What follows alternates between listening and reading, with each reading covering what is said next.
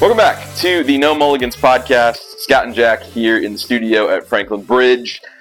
A lot of fall stuff happening. We've had a lot of tournaments. Yep. We had club championship. We had junior club championship. First one. We had 60 kids, dude. That's awesome. I'm going for like Country Club of Birmingham, like 270 is what they do. Man, that's so cool. Which has got to be a record. So we had them from 4 to 6 year olds playing with the snag golf stuff all the way up to championship division. Man, that's awesome. I was listening to a podcast recently, and there was a club that's doing a similar thing to us that's down in West Palm Beach. Mm. And I was just like, man, that place sounds like a great time. And I'm like, wait, I have one of those places. It's in my backyard here. So just, for all you guys who are listening and who are members at Franklin Bridge, thanks for being part of such a awesome community. Speaking of, we're going to talk a little bit about some tournament-esque thought processes on this one. What are we talking about? It's interesting. You know, our topics tend to flow with our instruction. Yeah. Which is kind of fun, especially if you're a part of some of it. Mm-hmm. But we had something. We're back to another ladies' clinic thing. A bunch of beginning ladies, like not any good. Just learning. Yeah. Like you can just barely get them where they can get a decent chip. Yeah. Once every 5 swings. Yeah. Right, kind of thing. Yeah. And so we spent it's an hour-long class, first 30 minutes working on technique, and then we flipped to something we call an audible. I don't know why I did this, but I did. And I said, you know what, we're going to do a contest. We're going to put you in pairs, and you're going to play 2-ball, best ball. So not a scramble, but like you play 2 shots, you both play them all the way out. Yep. And take the lowest score. And so we did that, and we had 4 groups. The improvement in the technique we had just worked on hitting ball after ball after ball after ball after ball in there, helping them. Then all of a sudden we put them in the contest on a longer shot, mind you, that's harder to do. Out of the rough, different lies. Sure. Their technique improved exponentially. Wow.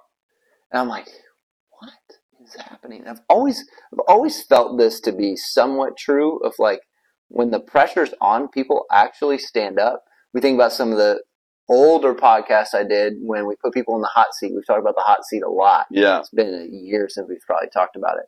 But is like when I put people in the hot seat, that's when they change their golf swing. Mm. And I'll have people that struggle to change it, put them in front of all 7 of their peers. Oh, you're talking about like your clinics? My clinics, right? Put them in front of 7 people, like you have to do it correctly. We're going to do it correctly in front of everybody. Yeah. And within 5 swings, they do it correctly, and I make them do it again. They do it correctly again. Yeah. I usually do 2 or 3 in a row. Yeah, Then we break out, go back to your spots, and they can't do it. Mm. The pressure is actually the thing that makes you better. And if you don't put yourself under stress and pressure, you can't make it to the next. Like you can't take your game where you're wanting to go.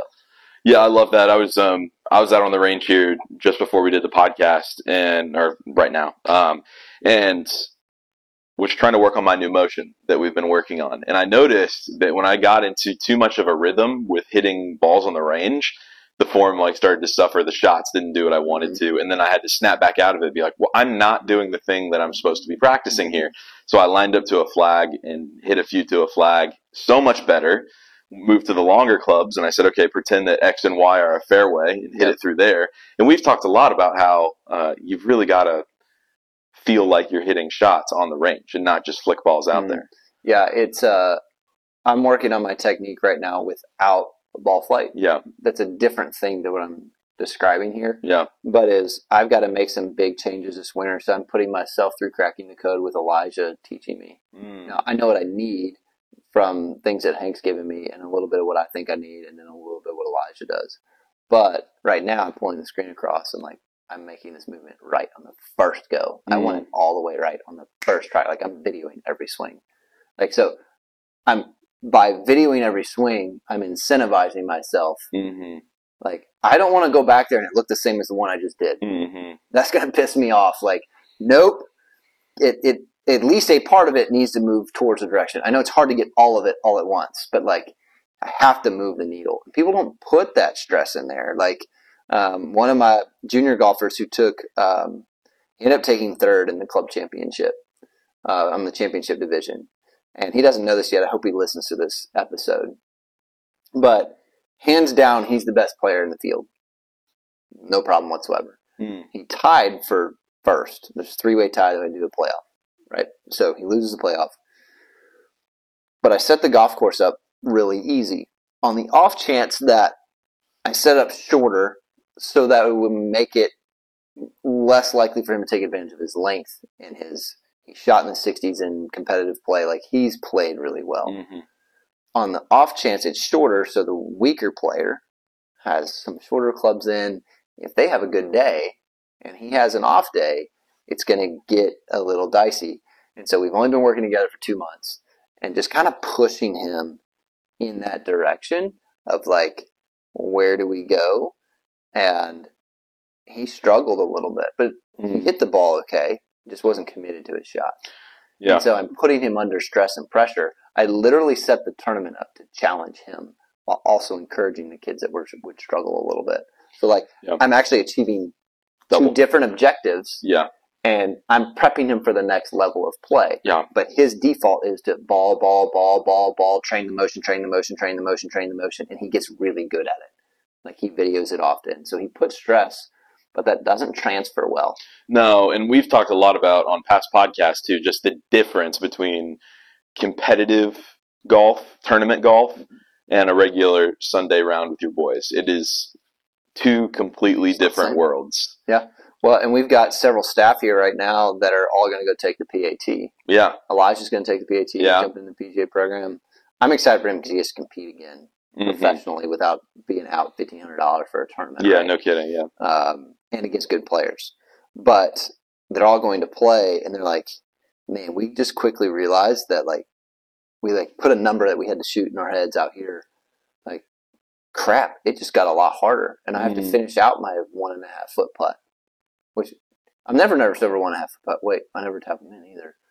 Right? It's like, I shouldn't be nervous on 1.5 foot putt. Like, I should never miss a 1.5 foot putt. If I'm sitting there practicing them, I will not miss a single putt. But all of a sudden it changes. Because it matters now. Yeah. And that mattering makes you consider, whoa, what do I actually understand and have control over? Yeah, it's tough because I think about, like, well, let's see, if I was to put myself in that same position and miss that 1.5 foot putt, I'm just thinking about having to, like, walk to the next hole with that being in my mind on the next tee box. So embarrassed, right? Too. It's the worst thing, right? But if you missed it on the putting green, it's like, all right, we just grab the next ball and, we do it again. The one I hate the most on the putting green is the guy who hits it like a little 4-footer and it starts to go by the hole and he rakes it back and hits it again. I was like, nope, that ain't it. That will never get you to where you're trying to get to. Yeah. Ever. Yeah. Like, you have to deal with the suck. Like, that's bad. Like, yeah.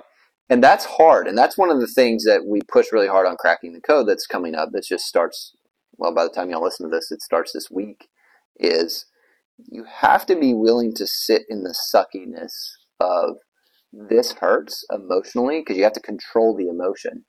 If you can't control the emotion, it'll control you. Yeah. And, we're in a culture of like, just do whatever you feel. It's like, it's not actually a good thing.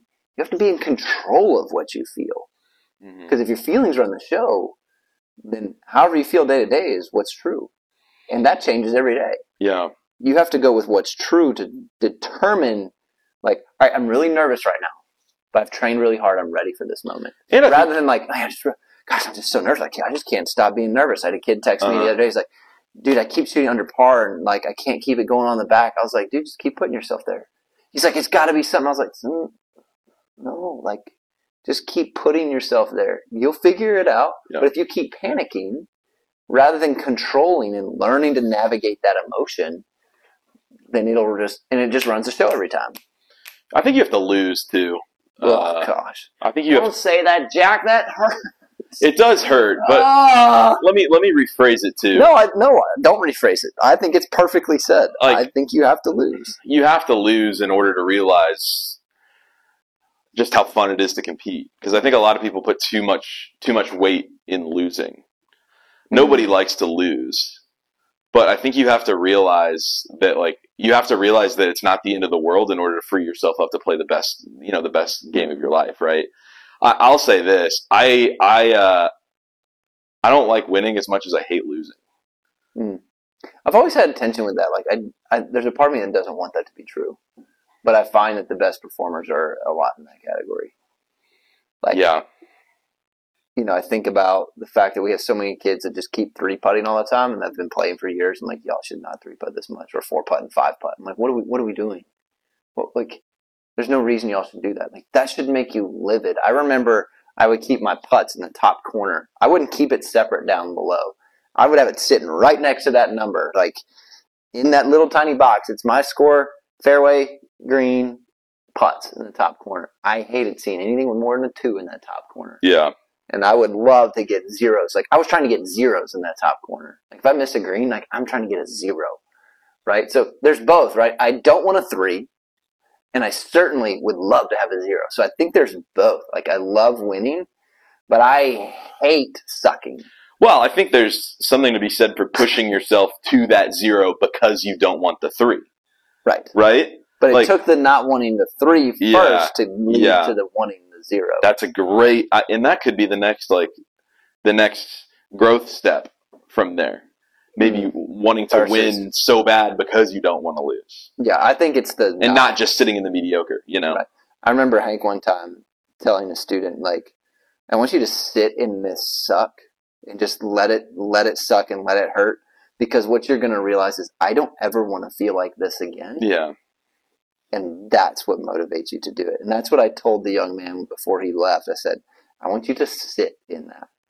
I want it to hurt. I want it to sting, because you're the best player. And I think he wanted to show me that he's got it, because, dude, he's freaking smoking it. And his technique isn't textbook to what I want, but we've got one more step, and it's right in the money, dude. It is so freaking good. But, like, the suck has to sit there. Yeah. And it's in a smaller – we treated this on purpose. Like, hey, I want you to come down here. I want you to play in this, because you got 2 more tournaments for the season, and then you're done for the season. This gives us a chance to see where you're at, what needs to be better, right? Like, this is perfect. It did exactly what we wanted to do, which is we need to stop hitting as many balls. We need to play more, and we need to put stress on each shot you hit. Like, well, how do I do that? Like, that's the next follow-up, right? Like, how do I do that? Like, what does that practically look like? For me, it's I don't 3-putt when I do my putting practice. Really? What do you mean you don't 3-putt? I don't 3-putt. Well, what if I 3-putt? You don't 3-putt. Well, how do I not 3-putt? Don't 3-putt. Don't 3-putt. Well, what will be the first thing you do? I don't know. I was like, yeah, you do. You answer the question. I think. So let me ask you that. How would you not 3-putt? This is actually perfect, because this is what people will do when they listen to this. Well, here's what I think that you have to finish every putt out. Like, if you start with a putt, you have to finish it out. How would you go about your practice so that you don't 3-putt? Well, guaranteed. And I think that's the question. I think that's also the unique answer to it as well. I think people they ask you that question thinking there's going to be a silver bullet. No, there's not. And so I don't know. Like, if you told me not to 3-putt, I don't know what I would do, but I know I wouldn't 3-putt. Right. So, like, how would you start your practice? This is where everybody gets in a trap. Like, I can answer it, but it's better if you're thinking about it.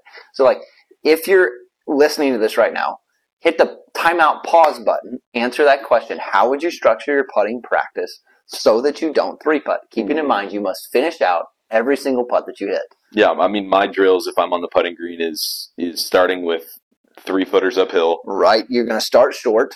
3-footers uphill, and then I'll take it to 6-foot uphill, and then I'll do the around the world drill. 3 feet. Yeah, back to 3 feet, and then maybe I'll take it to 6 feet, and then maybe I'll practice lag putting at the end. And every putt is super intentional. Like, you're not going to try to hit your 3-footers firm, because then you got 4 or 5 feet coming back. Like, you're not like you're going to do things that lead to lower scores on the golf course, which is the softer a putt is hit, to as long as it gets to the hole, the wider the hole becomes. Yeah, you just taught that out in the clinic. Yeah, right. Like, the wider the hole gets. Yeah. Like, you have to. Well, hey, and in the same thing, because I think this is what a lot of golfers struggle with, and me too, not putting with enough break. And people don't realize that the more break that you give a putt, the wider the hole gets. Correct. So, with that being said, too, the more break a putt has, the narrower the window to go in. That's correct, in a straight line. Right. Yes. But if you give it more break, you have multiple speeds. You can drop it in, right? And so that's another thing where you asked, well, what would you do to not 3-putt? I'd give it more break. There's another one. There's another one, right? But automatically, instinctually, you go, oh, wait, that means I underread my putts. Like, you automatically answered the fact that even as a much better player than you were a year ago, you still underread your putts. Sure. That's the that's the fundamental component of, like, all of a sudden, it's like, oh, aha, like, you actually start being critical of your putting practice. Like, that for me is number one in my putting, fundamentally, is I am not going to 3-putt. You know what's interesting is this is kind of a sidebar, but not really. I don't know if you'll be disappointed or not in this, but because I don't like 3-putting, this maybe I need to come to a putting lesson with you, but I've changed my putting grip. Okay. So, but I didn't 3-putt as much when I used that new grip. So I was like, okay. But who knows if that was just a Band-Aid to get me through that round or what, or if I'll go back to it. But I think that people also need to be okay with reinventing the wheel a little bit if it means they get better. I don't hit very many long putts. Like, well, what if I need to work on my long putts? It's like, how many are you going to make outside 20 feet? None. Basically none. Yeah. Like, once every, 8 rounds. Think about how excited you get when you make a 20-foot putt. Because you know because you never make them. Right. So why are you trying to make them? Right. It's question number one, right? So, I spend a lot of my time, and the really good players spend a lot of time on the short putts. Mm-hmm. If you can make all your short putts, then you're not as concerned about your long ones. So what do I do with my long putts? Well, when I work on distance, I just putt to the edge of the green. Yeah. Now, those I'm not holing out, but I'm not hitting at a hole, so I don't require myself to hole out. Right? I'm just trying to get the ball to stop on the edge of the green. And I'm trying to get it.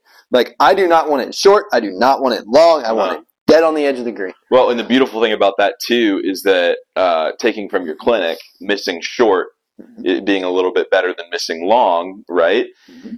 Putting to the edge of the green is conditioning you to hit it short, if anything. Right.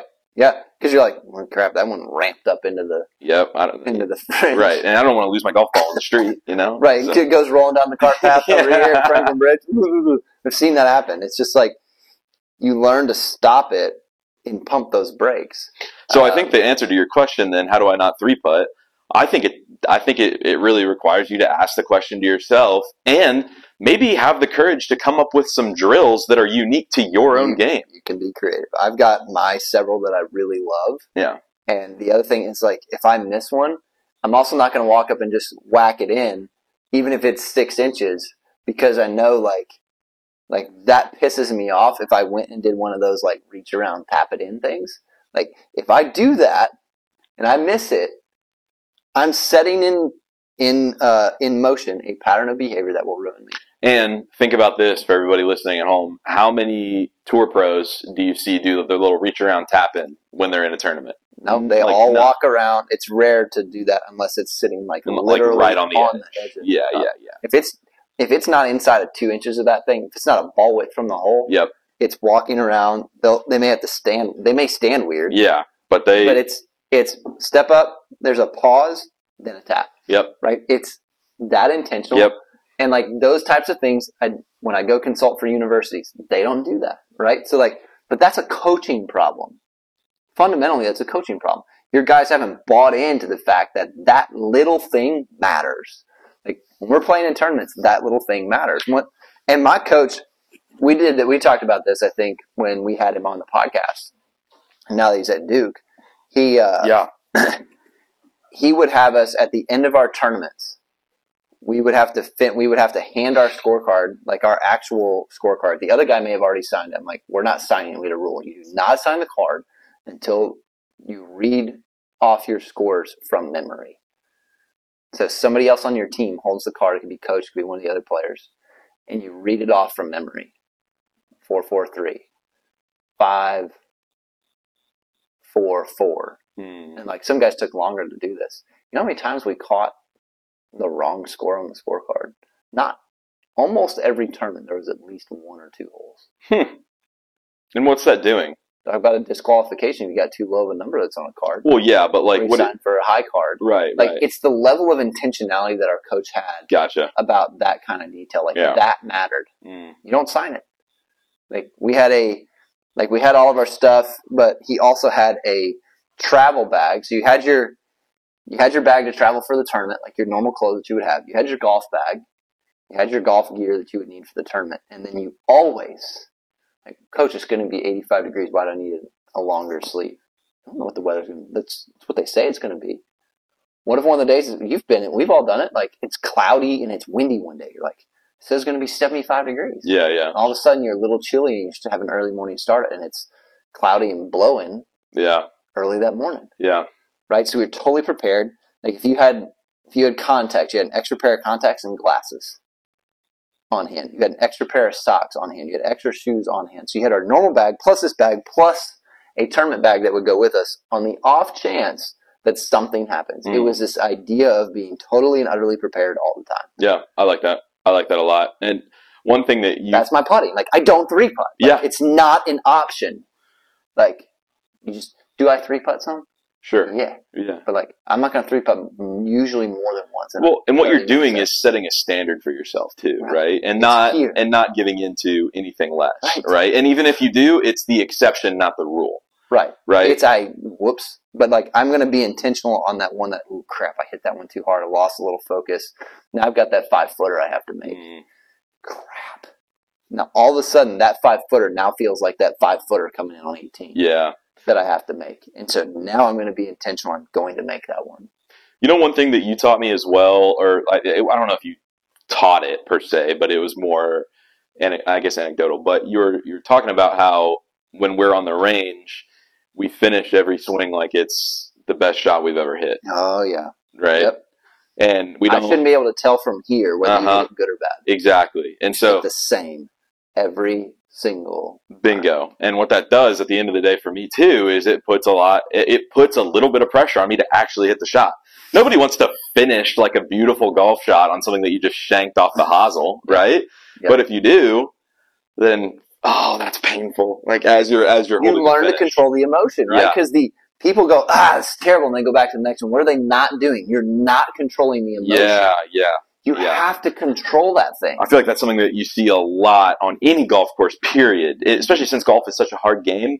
If you give into your emotions, you're not doing yourself any favors. No. I was playing with it's hard to do. I get it. Yeah, and I mean, like, I was playing with a guy. He was, and bless his heart, man. He was 15. He was playing with his dad, and he's definitely in that age where, like, something, the minor inconvenience goes wrong, the world ends, right? Yep. And man, I saw him hit some gorgeous shots. Like, he might have been able to beat me straight up on some stuff.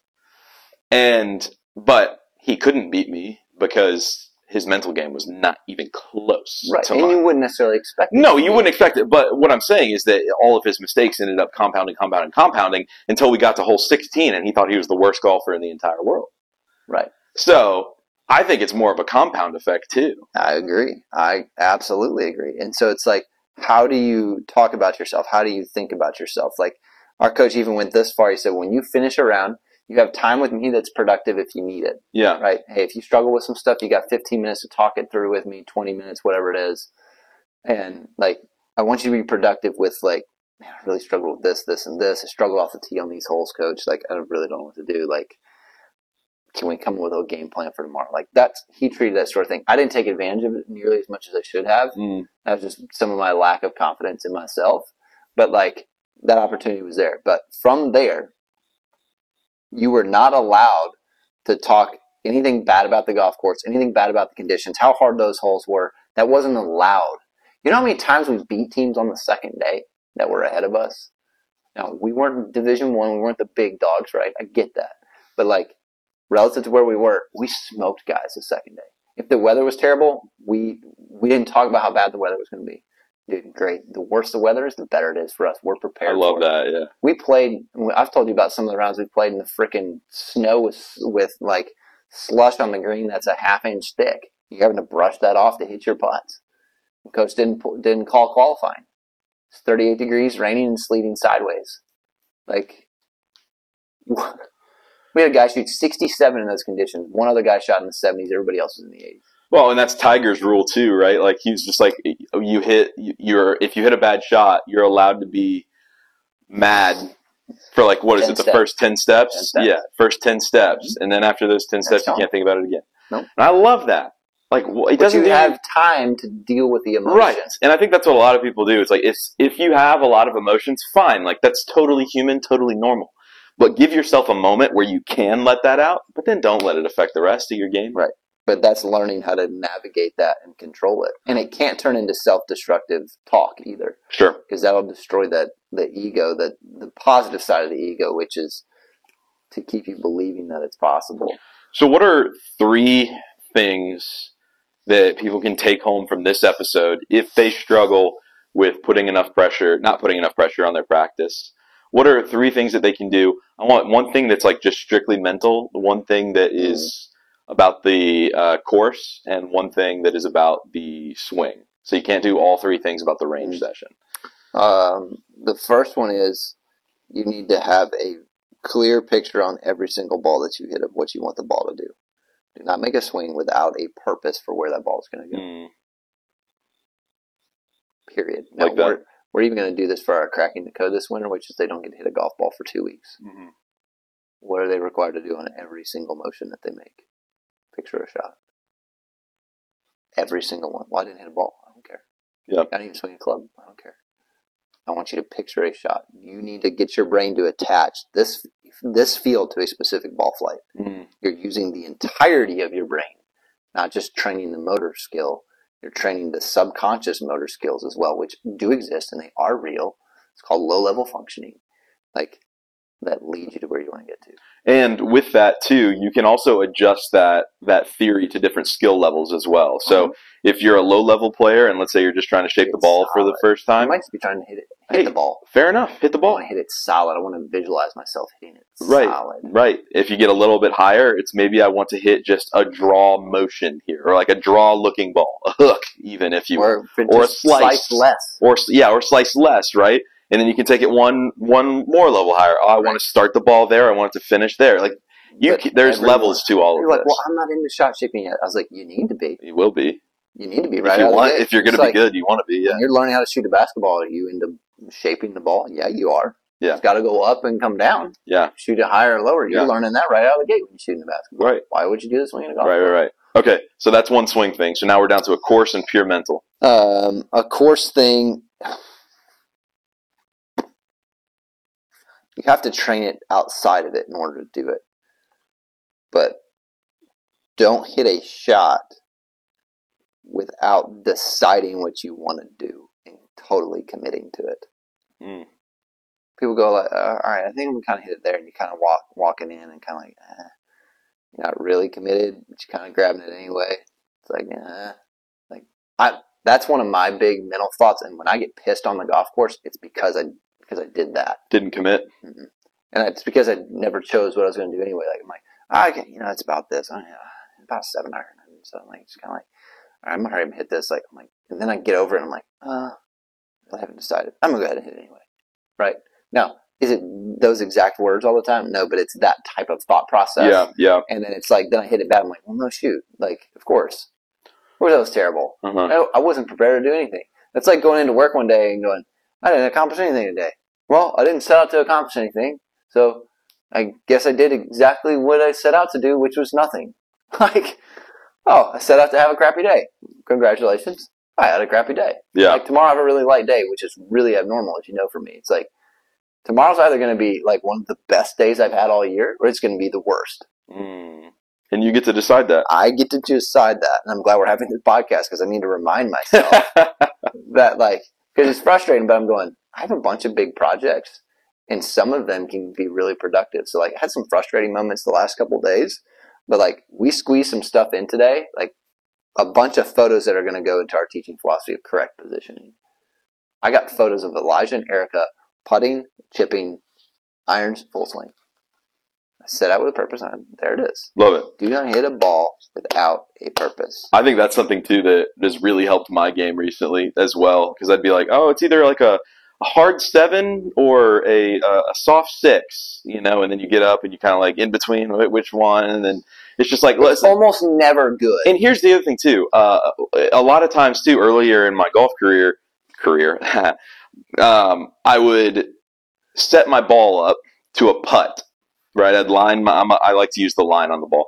So I'd set up my putt and I'd get over it and I'd be like, it kind of feels a little bit more left. And so I'd aim a little bit more left and not commit to my line, and then I'd miss it, and then you don't know whether if your original line was right or not. Correct, because then you're not committed to a line, so you don't make a good motion. You don't know whether it was the right line or the bad motion or bad speed. You have to commit to it all the way down to that. Because here's the thing: if you sell out to it and you miss it, you can be okay that you committed everything to it, and then you learn from it because you're like, okay, that wasn't correct. So now you've got really clean data that's been downloaded into your experience rather than muddy data that's sitting in your experience. And that could help you on the next 17 holes if you do that on hole number 1. And I would tell you, probably for most people, they putt like that probably 50% of the time.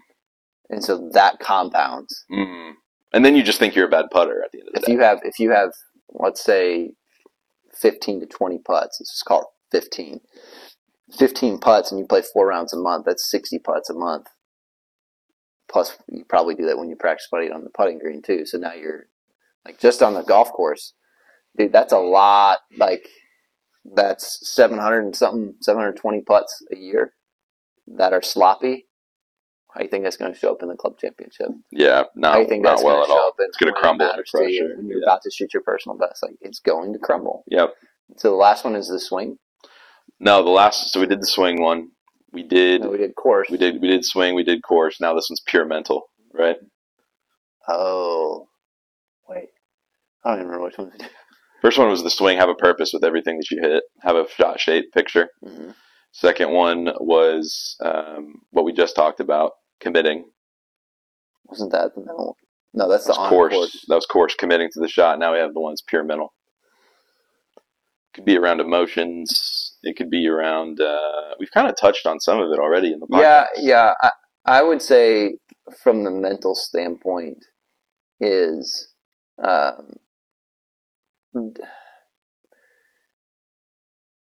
deciding that. I'm really trying to think through what I want to say here. You got me stumped on this one because we kind of already did it. Yeah.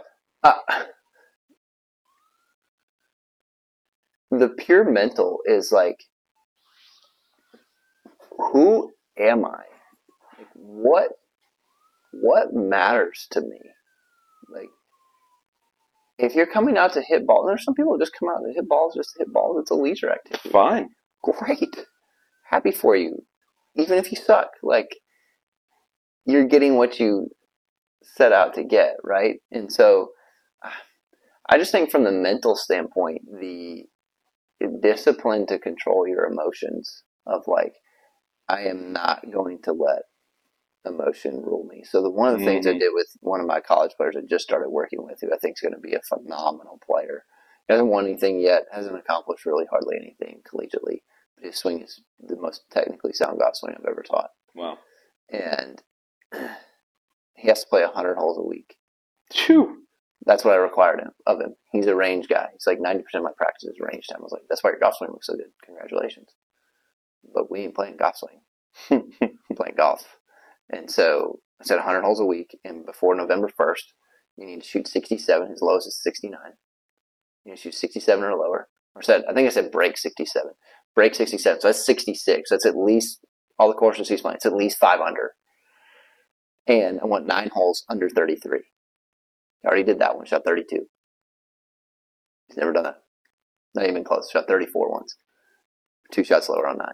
Right? So, like, for him, what we determined, that's why I'm using this story, is I said, here's the deal, dude. You don't lose. You never lose. Losing is choice. People are like, what do you mean by losing is a choice? Losing is a choice. People choose to lose in their mind.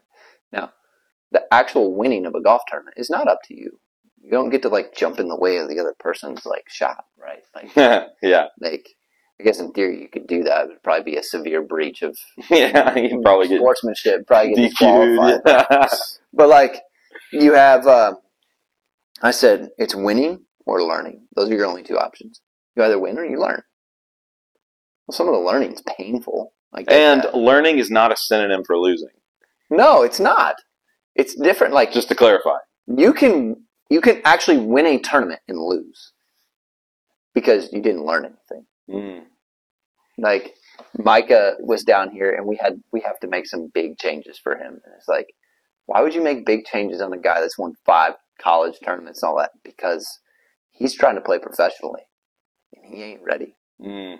And he knows it. Mm-hmm. And to hear some of the things he said behind the scenes with Elijah and some of the other people that he's friends with here, it's like, he's like, man, I'm not very good. Mm. Now, that's hard for a guy that's won 5 times to say, but it's a humble statement. Now, he's not saying I'm not confident in my abilities. He said, I got a lot of work to do. He said, but I'm kind of excited. He's bored. Yeah. He's smoking guys in tournaments. He won the last one by 8. Like, he's winning qualifying by 17 shots with guys that are shooting under par. Like, he needs a challenge. Just like we talked about earlier in the podcast, the ladies did well when the challenge was there. It's not a challenge to win anymore. I got a bigger goal I'm going for, and Scott's given me a really difficult stuff to do with my feet, and it is. But when he does it, and I gave him a driver that's almost impossible for him to hit unless he does it perfect.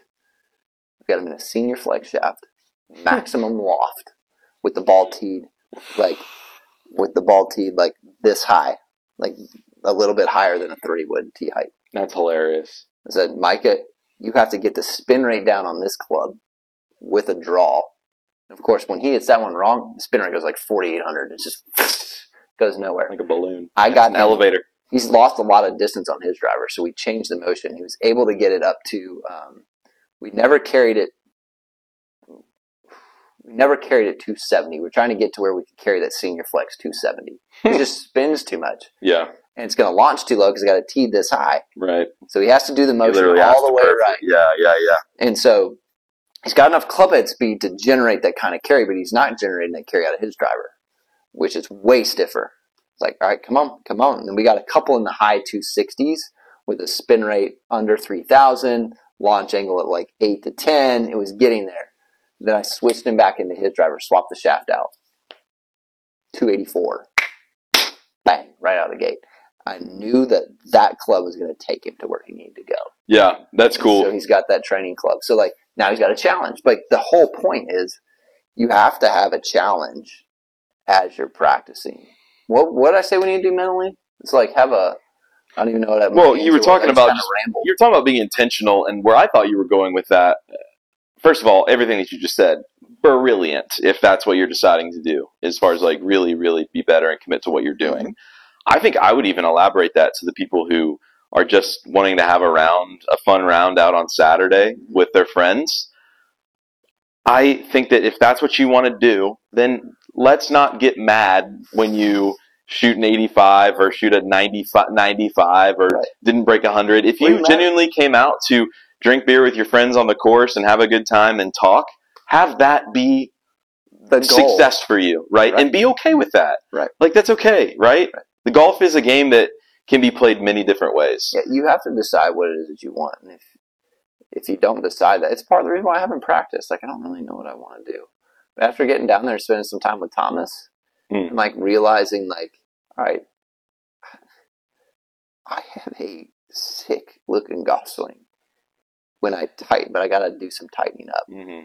And I can tighten it up better and faster than anybody else I know because I know how to do this. I know how to train. And I'm going to show my students. And so everything for me revolves around teaching. I can't do it for just me. Like, I finally realized that. It's like, why doesn't going into the gym, like, excite me? Like, in some ways it has. Like, when does it excite me the most? When I train my college players, I train my interns, like Erica, Lance, Elaine, like all these people that have come along, Elijah, like, right?